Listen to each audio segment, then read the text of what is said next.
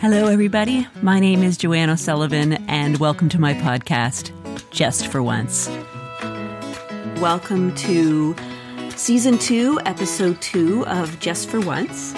And I'm going to just jump in. I have a lot to cover today because a lot has happened since the last time we spoke. So, last year, when I started doing stand-up again, one of the issues that I had was I had gotten out of the habit of capturing my day-to-day thoughts or ideas or stories that would inevitably become my stand-up comedy. So I've always done a type of stand-up that I like to call long form, which is a form of storytelling, which means I need to capture the stories or the thoughts or the ideas. But I kept having an idea and going, oh my God, that'd be a really good joke. I wouldn't write it down. And by the time I went to write it down, I would have forgotten it. So I made a promise to myself that this year I was going to start capturing stuff because I need the material. I need more material. So a lot of this rumination happens at about 3 a.m. when I'm trying to sleep. I'll be thinking about jokes. I'll be thinking about ideas, and I can't get them out of my head.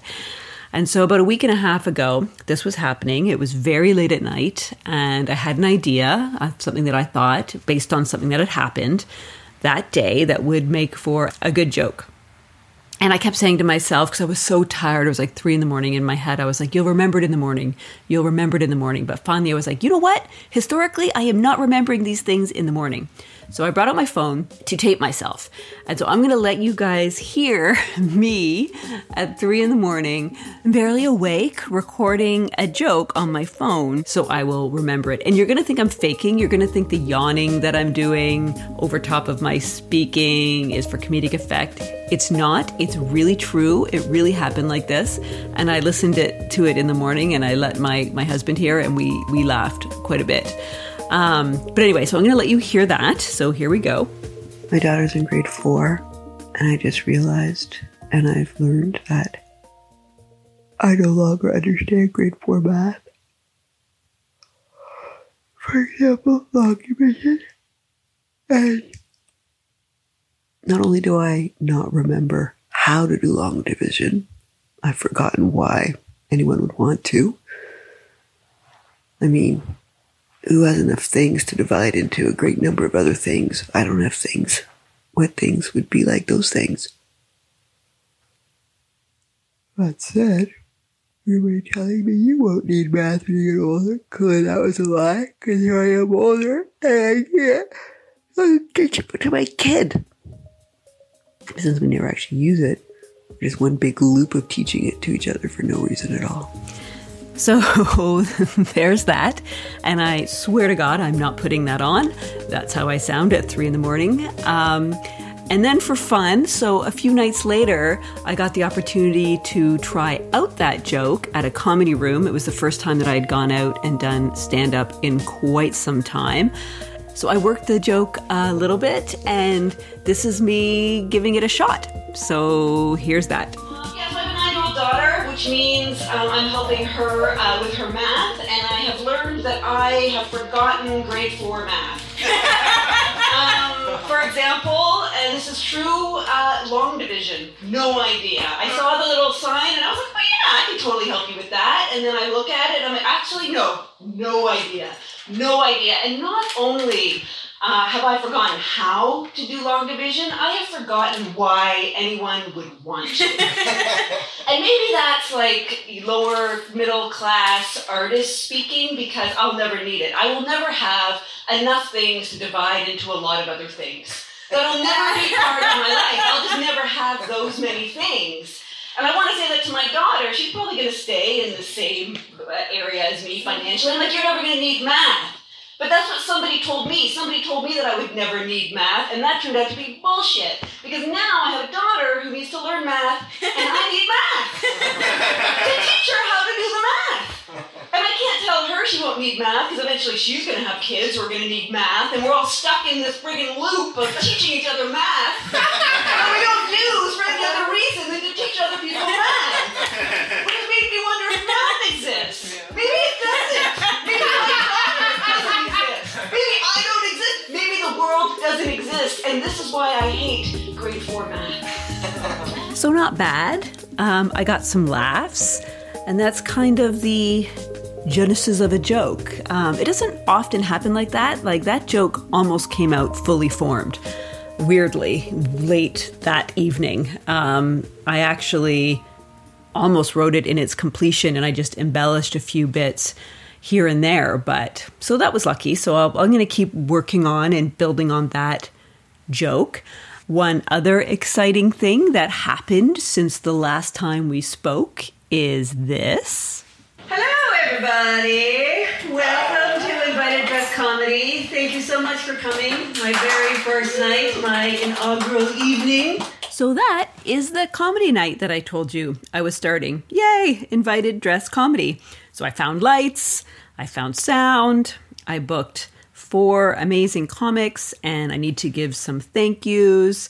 My friend Jennifer helped with the lights. My friend Amelie helped with the sound. My husband Cyrus helped put it all together, both before the show, during the show, and for the 4 comics who came out and did my show. I am eternally grateful that they gave me their time. So it happened, and it went well. I am happy to report. I have 3 shows in November, and if it goes well, the bar is going to consider letting me do a weekly show in the new year. So fingers crossed. I didn't get a ton of people. About 12 people came out, paying customers, so I was able to pay my comics a little bit, which was amazing. And once you factor in, me and Cyrus, my husband, and the other comic, it was about 20 people in the room. So it felt good. It felt warm. I've got some good laughs. Transparently, a lot of the audience was my family. So if they're listening to this, thank you so much for coming out. You really made the show. And it was so fun for me to be hosting again. I'd forgotten how much I liked doing it, sort of just going with whatever happens in the moment. And in the spirit of me trying to create new material, that's also a really great way to do it, hosting, because you never know what a comic's going to say or do, and there's an opportunity for you to build on that. So I tried building some jokes in between the other comic sets to see if I could create some new material out of that, and here's me trying to do that. What you're going to hear, what I'm joking about right at the beginning of this bit, is the comic who had just gone, super funny woman about 20 years younger than me. And her set had been about dating and STDs. And so I'm making a joke about how she's made it really hard for me to riff off of her set because those things aren't part of my life anymore. So I'm making that joke, and then it goes from there.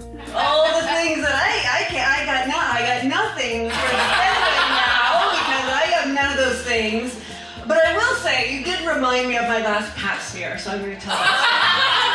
Because as doctors and things like that, so you talked about a clinic, women of my generation. I've had the same doctor for 20 years. I can't call her doctor anymore, she's my friend. Anyway, which brings us to my pap smear. And does everybody know what that is?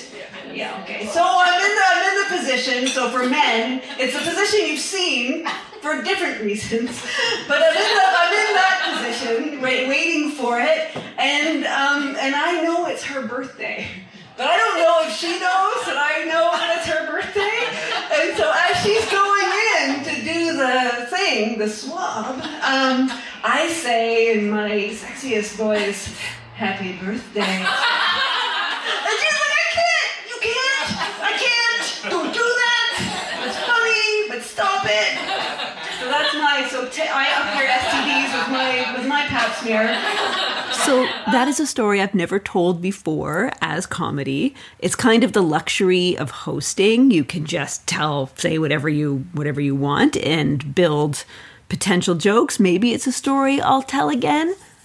Still determining if I'm comfortable telling that story. Did I want to tell a pap smear story in front of my family?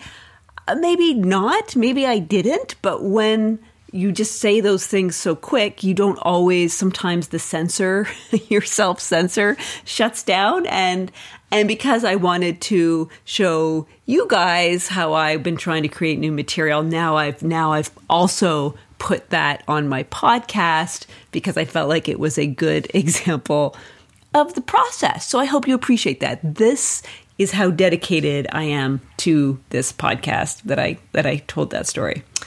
Anyway, so really trying to build and create new material and go back to my foundation of a more storytelling-based approach. Mostly, though, it's been a good few weeks. I'm really happy that the comedy room went well. There's another one tomorrow night. So I'm doing 3. So tomorrow is the 13th. There's another one on the 20th. Amazing comics that I have booked. And it's called Invited Dress Comedy because I am inviting more established comics who are getting longer sets because they're practicing for either tours or showcases. So it's really fun getting to see these people work stuff out. And it's only $10. It's at the Wallace, which is on Yonge Street. 1954 Yonge Street. So if you're in Toronto, come out and see that. Support the room Wednesday night. It's about a minute north of Davisville Subway.